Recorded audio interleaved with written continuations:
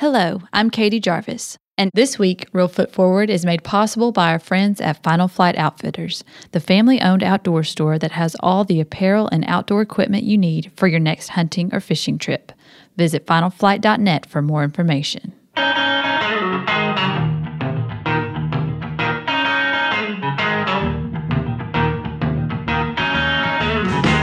Welcome to Real Foot Forward from Discovery Park of America, located up here in the corner of beautiful West Tennessee. Every day at our museum and Heritage Park, we inspire children and adults to see beyond. And each week, we do the same thing here on our podcast.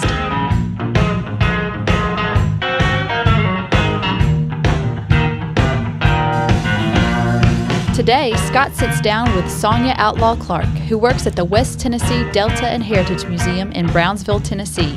You might also know it as the Tina Turner Museum.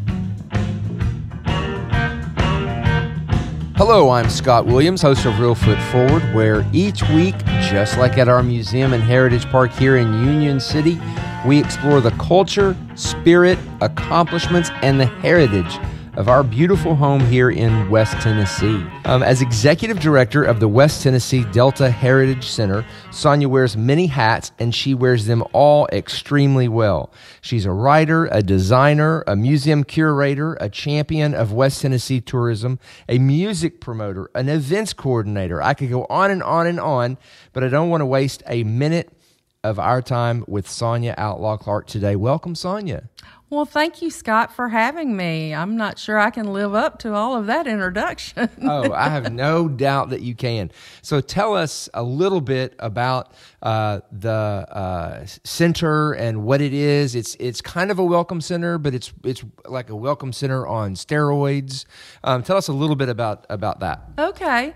Well, originally, yes, it started out as a tourist information center, just kind of a stopping off point off of I-40 because Brownsville is really close to I-40. Exit 56. Exit 56. It was going to be kind of a staging area for people to come off, get information about the West Tennessee area, try to get them off of the interstate and onto the back roads and enjoying our culture and what's unique about West Tennessee. Since then, that was 20 years ago. Since then, we've kind of grown to a music heritage destination. So not only are we still serving as a welcome center and tourist information, but we're also presenting history on the ag of the area. We have the West Tennessee Cotton Museum. We talk about our great West Tennessee musicians. We talk about the Hatchie River, which is a wonderful natural resource in West Tennessee. And then we also have the last home of bluesman Sleepy John Estes, a blues pioneer from Brownsville, Tennessee. And of course, our probably most famous citizen is Anna Mae Bullock, who most people know as Tina Turner.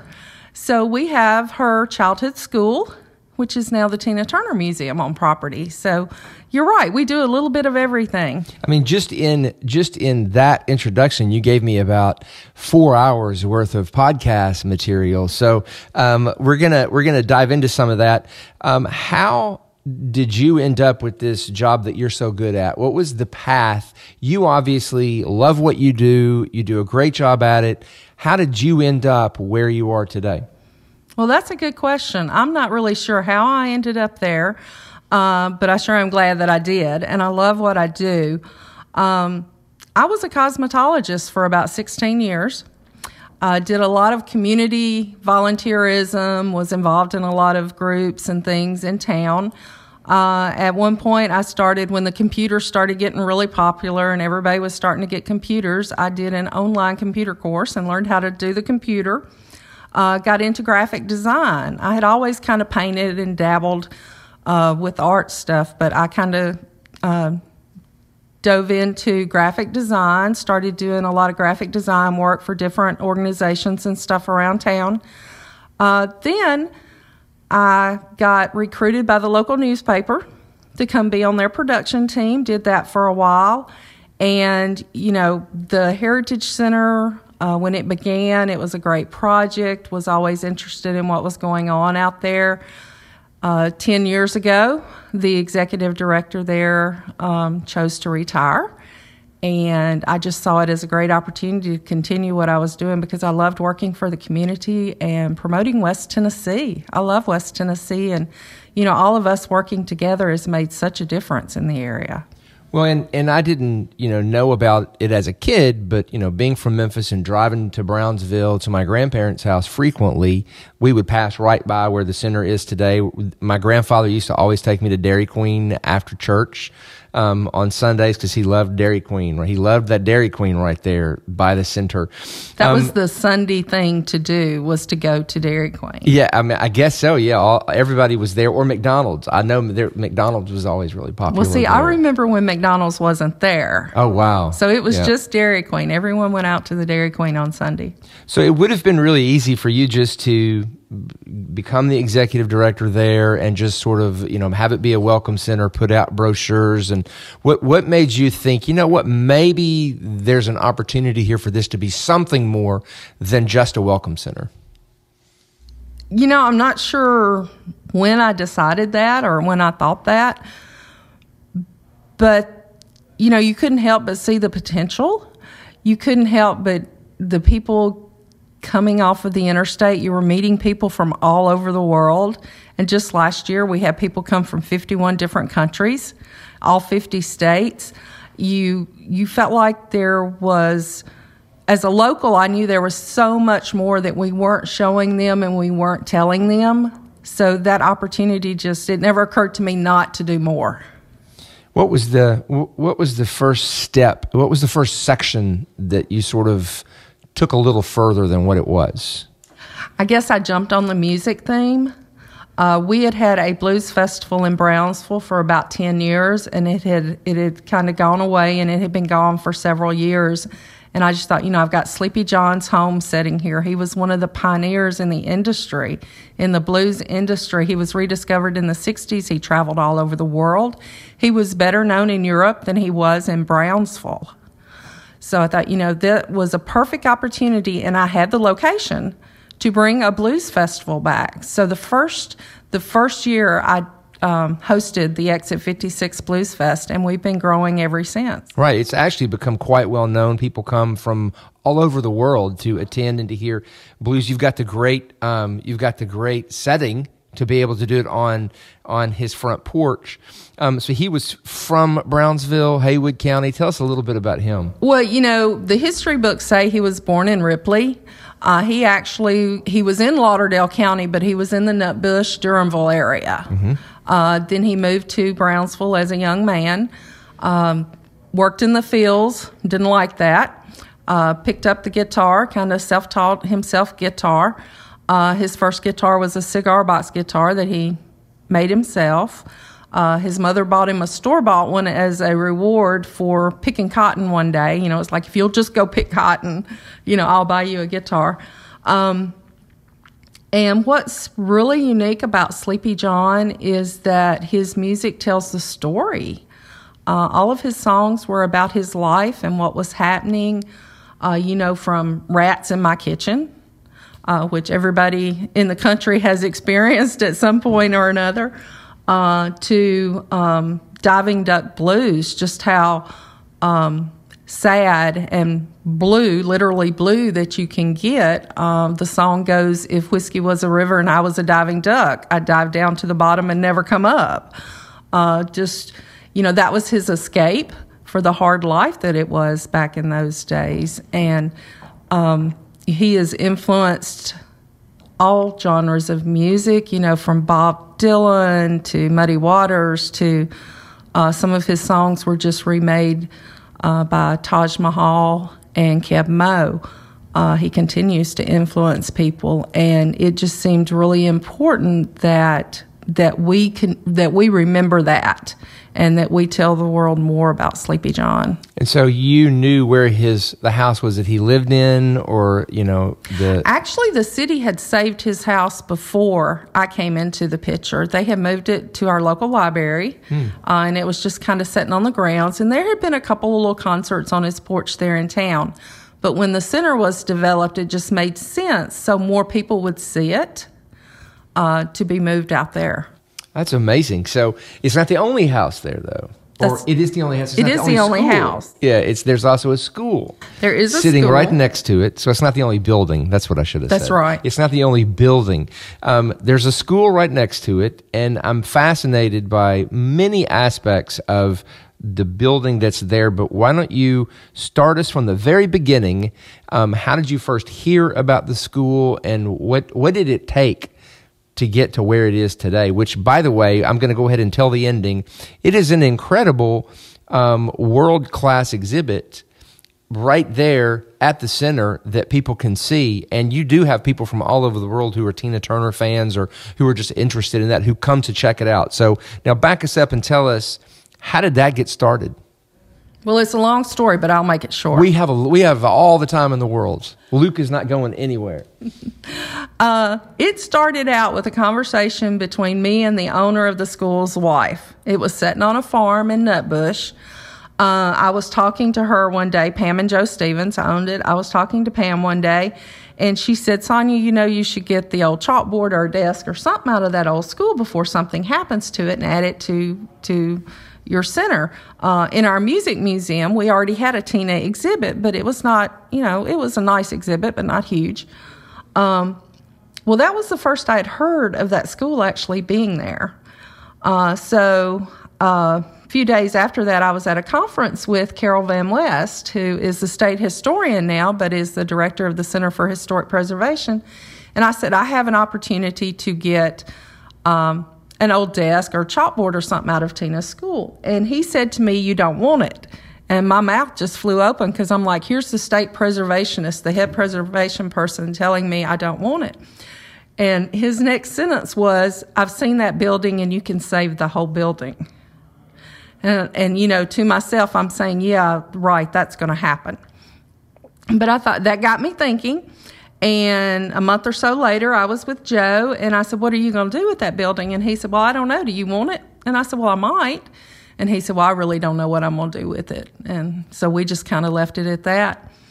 That was like in November of 2011. By March of 2012, he came to me and said, do you still want that building? And I'm like, well, yeah. And he said, well, we've got to May to get it out of the field or it's going to be torn down. And I said, what? The farmer was putting in an irrigation system, the people that farmed his farm, and so they wanted it out of there. So we got on the ball. We talked to the city council. They agreed they would move the building for us if we could come up with a plan to restore it. And that's what we did. The school, we didn't make the May deadline, but the school made it to the Heritage Center on June 1st of 2012. Well, how did you know where to start? If somebody told me to make a plan, did you Google make a plan for a historic building? That happened so fast, I don't remember what I did. I got with my board and I said, how are we going to make this happen? Luckily, the mayor was really excited about being able to save it, so she was on our side. The alderman got excited. We said, we said our plan is if you will move it, we will take 3 years to raise private funds. And this is what we're going to do. We're going to restore it back to original. We're not going to have heating and air. We're going to have it like the original school would have been. It's an 1889 African-American one-room schoolhouse. So that was our plan. Now, our plan, what we have now, is nothing like what our plan was then. Once we got it on site, we got it in the dry, we started restoring it, and we contacted Tina's assistant, her personal assistant. One of local people still had her number. And we said we would like to promote that this is Tina's childhood school. We would like a quote for a press release. And they came back and they said, sure, education is really important to Tina and that you're saving her school means a lot. So we were able to release a press release that Tina was supporting the project.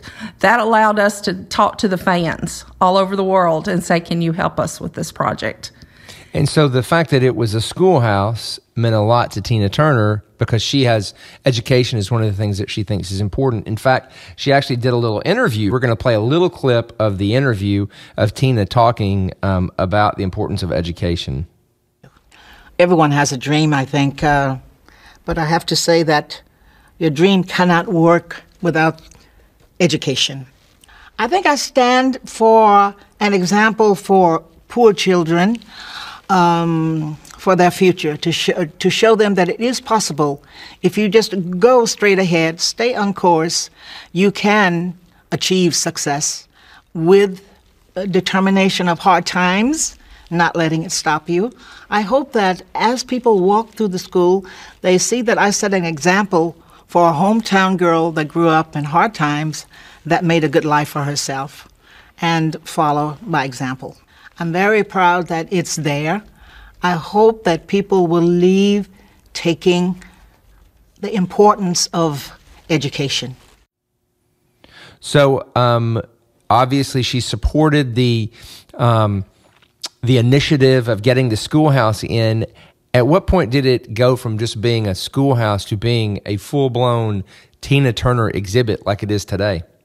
About halfway through the project, her assistant called. Her name was Rhonda, and she said, Tina's really excited about what y'all are doing, and she would like to contribute. She would like to send costumes from her last concert, gold records, some of her collection, to be in the school. And everything changed then. I bet. So someone calls, I mean, you hadn't been in the museum business, quote unquote. You do a great job, but all of a sudden you're given this great opportunity. How do you tackle that? And the money, you need financing to get it all done. And, because I can look at it and tell it's so state of the art. It's so well done. You know, if some money was spent to make it look that good. Money was spent. And fortunately, Tina knew what it was going to take. She sent her designer, she sent an architect, we were all worked together in the design process. Stephen Seals Associates from New York came. Once all the building was completed, he came, he put the exhibit together for us. I wish I could claim credit for doing that, but I can't. I mean, really what you've done the whole time there is you bite off more than you can chew, and then you start chewing. So, you know, that's really... Hope that I can swallow at some point. It's really impressive, and you've really put that center on the map. One part of what you do that's really interesting to me, because it's something that a lot of people in the rest of the world don't know a lot about, and that's cotton. So tell us a little bit about the Cotton Museum that you have there, and what is the role of cotton in Haywood County? Well, we're home to the West Tennessee Cotton Museum. The role of cotton in Haywood County is that Haywood County is the largest cotton-producing county in the state of Tennessee. Agriculture is still the number one industry in Haywood County, as it is in the state. But it's what the basis of our county was built on. We talk about the ginning process. We talk about how bales of cotton are made, everything from the field to the fabric. We have a lot of the primitive implements, the mule-drawn plows and things like that for people to look at. In the center of our Cotton Museum right now, we have a gin exhibit that is a 1/16th scale replica of an actual 1960s gin that a local West Tennessee man, Darrell Cox, made, that really tells the story of the ginning process. We're able to use that replica to tell people what cotton goes through once it leaves the field and comes for the ginning process. And a lot of people out there probably listening have not even seen cotton growing in a field. So the ginning, all of that is completely foreign to most people. And how many people do you get stopping by the center each year? We get 30,000+ people a year. So see, that's fascinating. You're really introducing a lot of those people to cotton and how cotton goes from being planted in the ground to being on the clothes that we wear. Right. And, that was one of the most amazing things to me when I first took the job was people's perception of cotton, because I grew up with it. I grew up on a farm. My father and mother picked cotton by hand. I think our dads went to school together, and, I'm assuming your family did too, but, they absolutely speak of the horrors of it all the time. Apparently, picking cotton is something that none of us, could really understand, the way that hand picking it would tear your hands up, and how exhausting and hot. You have to pick cotton in the worst time of the year. And so, obviously, cotton also speaks to a lot of cultural issues, including slavery and race relations and, sharecropping.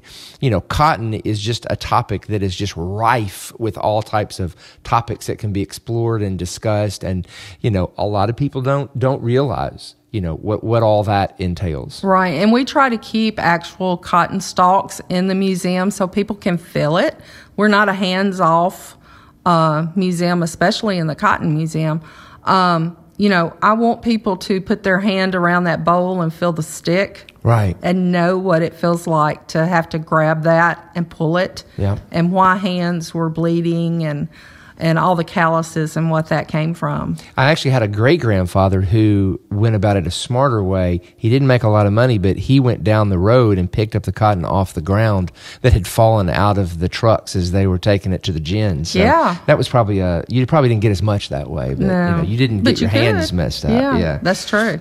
So tell me a little bit more about your blues festival that you have every year. I know you've got one coming up. It's what kind of artists do you get, and then also talk about some of the musicians that just come through. You've become a famous place for people who are from all over the world who just want to come in and find a place. They sit next to the fireplace you have there and just play the guitar. So tell us about that. Well, we our Blues Fest is Memorial Day weekend. We're a 2-day Blues Fest. Saturday is all day. On Sunday is usually our Women in Blues showcase. So, blues isn't just the men. There's lots of women in that industry as well. We say we're the home of the country blues because that's the genre of blues that Sleepy John and Hammy Nixon and Yank Rachel and all the Brownsville bluesmen tended to play. But for our festival, we know that there are people who don't just like the country blues. So we also do the hill country blues, the Delta blues, the rhythm and blues. So we, if you come to our Exit 56 Blues Fest, don't expect just to hear the old country blues. There'll be some entertainers that you will enjoy. And we try to showcase the region. So we may not have a huge, big name that from Chicago or somewhere like that, but we have phenomenal regional entertainers in this area who are well known in the blues industry, and we try to focus on those people. Music is obviously really important to you and to the center. I know that I see on Facebook now, because I follow you all, I see people from all over the world who are coming in there for, every single day. It seems like there's somebody else you're putting on there. How did that start? It started as we're partners with the Americana Music Triangle, and Aubrey Preston, who is the founder of that. One of his big things that he likes is for places to have a picking corner. Well, he donated a few guitars to us, and since then we've acquired like a drum set and some other things. But just to allow people to walk in the door and sit down and play a guitar and just experience their music, or to be able for them to make music in a place that has such rich music history. Every day we have someone come in who can play the guitar or the drums, and we love our impromptu concerts from people coming through. And sometimes people coming through are pretty well-known artist. Yeah, music is really important to us here at Discovery Park of America as well, but we don't have a picking corner. So I have a feeling we're gonna steal that idea, because that's really, we have cabins. What a great place for people to sit up on the cabins and play some blues, and yes. Great idea. Thank you so much for being here at Discovery Park and talking to us a little bit. If you're headed down I-40 between Jackson and Memphis, pull off at exit 56 and check out the West Tennessee Delta Heritage Center. And for more information, you can visit westtennesseeheritage.com. Follow them on Facebook, and you'll be able to see all these people playing from all over the world. Thank you, Sonia. Thank you, Scott. I've enjoyed this. This was fun. You are welcome. So Mr. Webster defines the word discovery as meaning the action or process of discovering or being discovered. Well, Andrew Gibson and the others on the education team at Discovery Park of America lead the process of discovery every single day at our 100,000 square foot museum and 50-acre heritage park in Union City, Tennessee. And now here he is to lead us in a little journey of discovery today. All right, thank you, Scott. I am Andrew Gibson with the Education Department here at beautiful Discovery Park of America. And today I am with Jeff Davis, who is one of our car specialists here at the park. And he'll be talking more about the Transportation Gallery here, one of our largest galleries we have on display here at Discovery Park of America. So Jeff, tell me a little bit about yourself. How did you get involved with the park? Well, I lived here most of my life here in Union City, and I was in the body shop business. And Mr. Robert Kirkland, being a good friend of mine, he called his next door neighbor, not mine, but he called his next door neighbor, and he said, I need to put up some committees together on people that know something about cars. So I was one of them guys that he got together with, and he put a committee together, and some guys went out in Las Vegas, and they bought most of the cars. And to tell you what's going on in the museum right now, we have 17 cars that belong to the museum, and we have 8 cars that's on loan to us. We didn't have any cars on loan when we opened the museum, but we constantly are having people come in, and they're saying, hey, I've got this and I've got that. I'd love to have that in here. And we've picked up some nice cars doing that. So, over the course of the years, we picked up a lot of nice cars. Certainly, you must have a favorite or two or three. Or I do. The 1957 Thunderbird is my favorite. I fell in love with that car when it came in here. I mean, it is absolutely a new car. Most of the cars we have been restored back to concourse type points and everything, and they are the best of the best. And this 57 Thunderbird was done by Menards out of Dallas, Texas. And they are the premier Thunderbird restoration people. And to give you a little history about the Thunderbirds came out in 55. They was only introduced in 55 because in 1953, Chevrolet came out with a Corvette. So we have to get in competition. So Ford says, hey, we've got to have a 2-seat sports car ourselves. So they introduced the Thunderbird. Well, when the Thunderbird hit the market, it was a V8 car, much more high performance, much more streamlined, and more luxury. And it is a hardtop car, but the top comes off. And that gets a lot of people's attention because when they walk into the museum, they'll say, I'll explain to them, I'll say, hey, come over here and look at this Thunderbird convertible. And they'll look at it and they go, hey, that's not a convertible. That's got the top on it. And I said, no, the top comes off. So it is a convertible car, and it is a 2-seat, and they are just some of the most sporty cars that were ever introduced. The one we have in the museum is a bronze color. This was a special color that you could only get if you special ordered the car. You couldn't go to a dealership and find one sitting on the lot. You had to special order this color, and there's not many of them out there, so that makes ours even rarer there. And then, do you have another favorite? Or is that just the only one? Oh no, we have probably our most expensive car that we have in the museum is our '29 Lincoln, and the '29 Lincoln in its day was probably one of the most expensive cars in 1929. It was a $4,050 car, and in 1929, for that price, you could have bought 10 Model A's, which were the same year model. So you was a very rich person to own a '29 Lincoln. They only made 150 of them.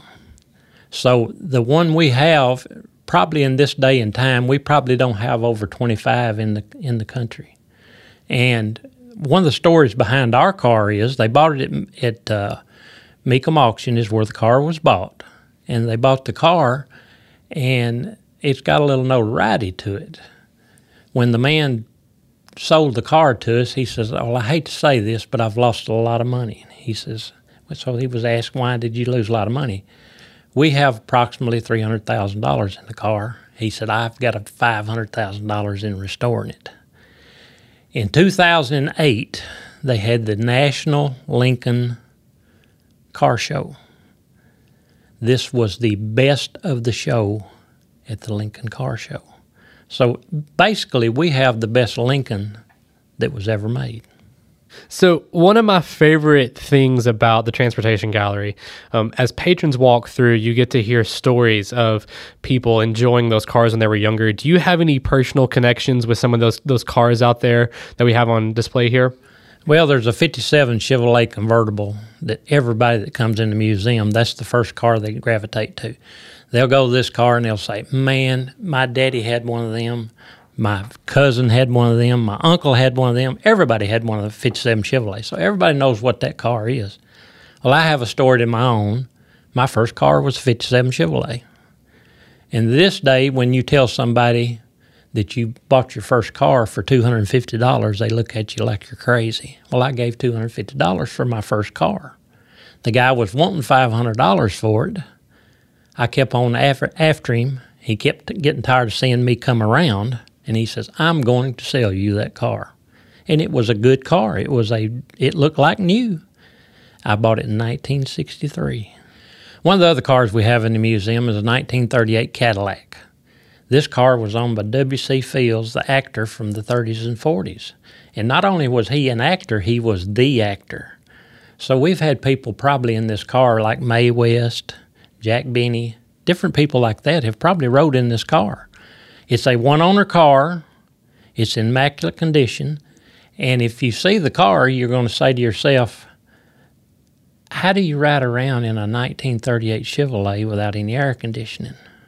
The car is black, and you did not have air conditioning in 1938. So he had one of the nicest cars, limousine's what it is, one of the nicest cars you could sit down in, but it had no air conditioning. So you had to imagine that they probably rode around mostly in this car at nighttime. One of the things I want everybody to know is August 31st here at Discovery Park, we're going to have a car cruise in. And I want to start this off early by telling everybody we're going to have this and get prepared for it. It's going to be a free day for the car participants. All they've got to do is come to the park. We're going to give them 2 tickets to the park. We're going to give them door prizes, goodie bags, and they'll have a chance to win a set of tires. Well, I certainly appreciate you coming on. I've certainly learned something, and I hope our listeners have too. For those of you who get to make it out to Discovery Park, and we certainly hope you get to, find Jeff and find some of our other docents working in the Transportation Gallery and share your stories about some of those classic cars. We love hearing those. We hope to see you here soon. Thank you for listening to Real Foot Forward. If you enjoyed this podcast, please be sure to subscribe, rate, and leave a review on iTunes or wherever you may be listening. Plan your own adventure to see beyond at Discovery Park of America by visiting discoveryparkofamerica.com. Be sure to also follow us on Facebook, Instagram, and Twitter for the latest updates.